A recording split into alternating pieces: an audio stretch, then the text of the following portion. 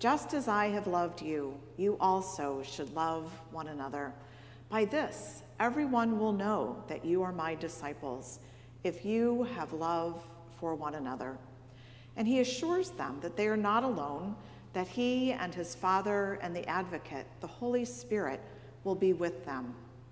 But then, suddenly almost, Jesus stops teaching and preaching and looks up to the heavens and prays to God for his disciples, for us.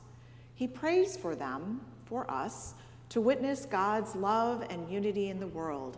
He prays that we, carry on God's mission in the world, just as Jesus has done. And so hear now from the Gospel of John, a small portion of Jesus' prayer for his disciples then and now. I have made your name known to those whom you gave me from the world. They were yours, and you gave them to me, and they have kept your word. Now they know that everything you have given me is from you.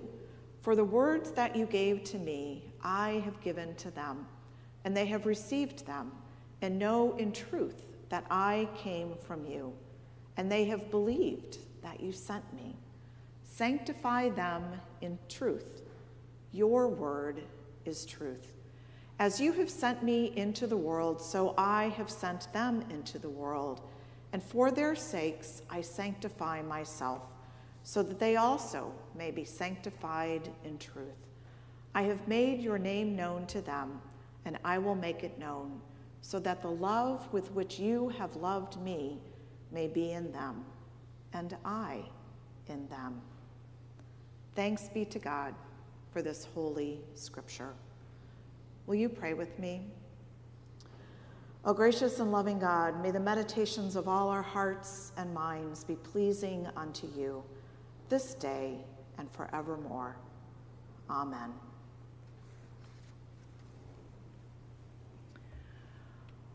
When their spirits were waning, the great football coach Vince Lombardi stood before his players and said, "Gentlemen, this is a football." Lombardi understood that his players needed to return to the fundamentals, to their core understanding of who they were as NFL football players. Well, brothers and sisters in Christ, this is the Bible. May we too be grounded in the core understanding of who we are as Christians. We have just placed this beautiful book, the foundation of our faith, in the hands of our fourth graders. This book, the most powerful, life-changing, prophetic, confusing, often misquoted, potentially dangerous, precious, holy book, represents our core understanding of who we are as people of faith, as Christians. As we place this precious gift in the hands of our youth, it is good for us to consider our own relationship with the Bible. And if it's been a while, maybe even pick up your own copy, dust it off, and visit it with a fresh perspective. For some, reading the Bible just seems too hard and confusing, and so they gave up a long time ago trying to understand it. I get that. I've been there. For others, it's the first place they turn when searching for words of comfort, for God's promises of assurance and love, or for guidance. Like the psalm that Rich read, "Happy are those who do not follow the advice of the wicked, but instead delight in the law of the Lord. On his law they meditate day and night." For others, it may be the last place they turn to for words of comfort, because somewhere along the way, words from the Bible have been used to exclude them or even shame them. Well, I was reminded of this tragic misuse of Scripture when I read this post on Twitter. "Christian, if your church has women preaching, whether occasionally or regularly, hear me very clearly. You need to find a new church." Yes, friends, in 2021, there are still gentlemen who consider themselves Christians professing this to be true. I wanted to move on quickly from this post, but I just couldn't help read some of the responses, many of which I can't even repeat in church. But here are a few of my favorites. Christian, if your church has women preaching, hear me very clearly. Your church is embodying the gospel. Women have been preaching the resurrected Christ from the beginning. Carry on, sisters. A woman's place is in the pulpit and anywhere else God calls her. Or this one, don't listen to this drivel. He's leading you astray, away from love. Jesus appeared to women first. They spread the message of the resurrection. You know, the good news. And maybe my favorite of all, Christian, if your church has women preaching, whether occasionally or regularly, hear me very clearly. You need to be thankful for them. And then there was my least favorite response, the one who quoted a couple of dubious lines from 1 Corinthians 14 in defense of the original post. Women should be silent in churches, for they are not permitted to speak, but should be subordinate, as the law also says. If there is anything they desire to know, let them ask their husbands at home.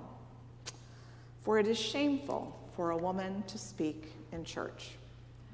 Now, I don't know about the rest of you. I see a lot of women shaking their heads, but reading only these first few lines out of the Bible without context, without historical understanding, without the rest of the story would cause me to want to toss this holy book across the room, which is why I have no doubt that many of us find the Bible so hard to read, hard to understand, find it confusing rather than enlightening.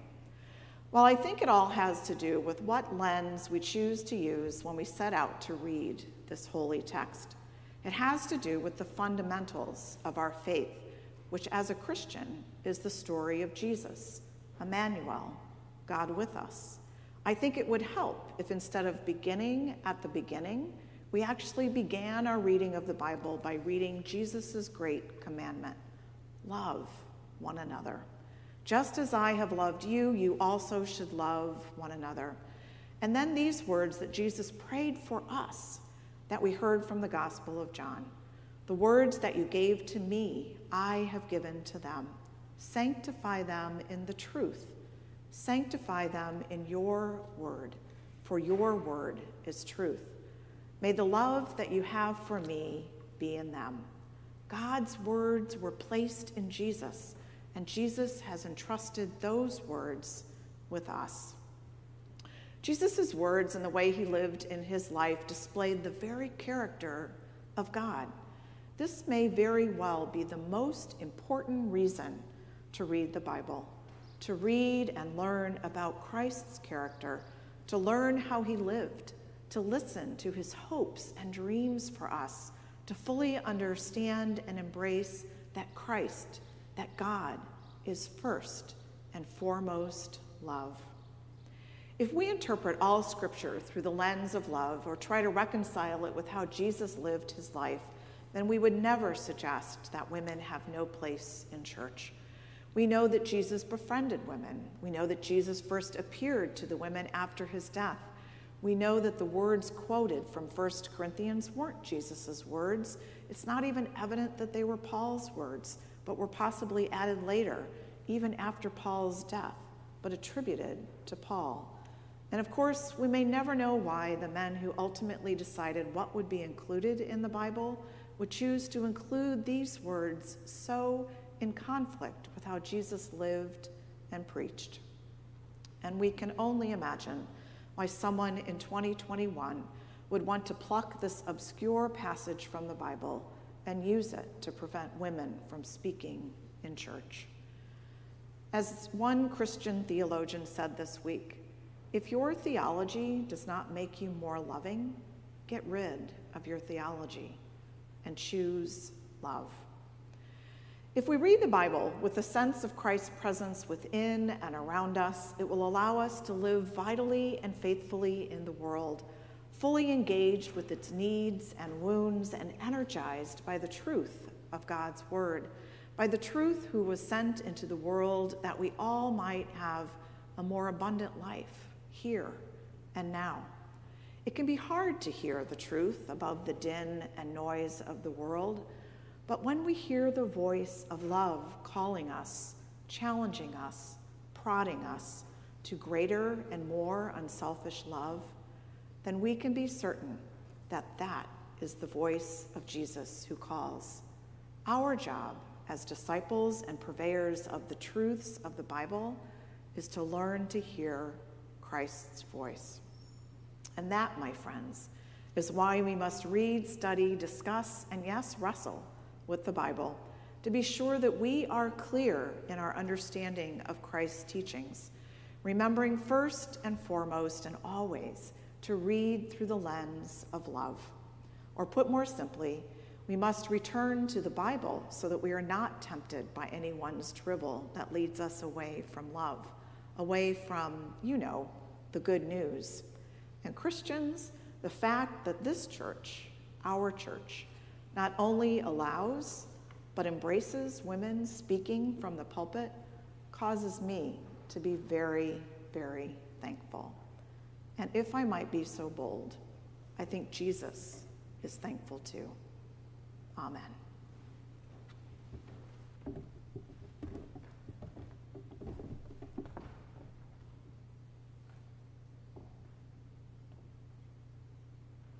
We rise now and join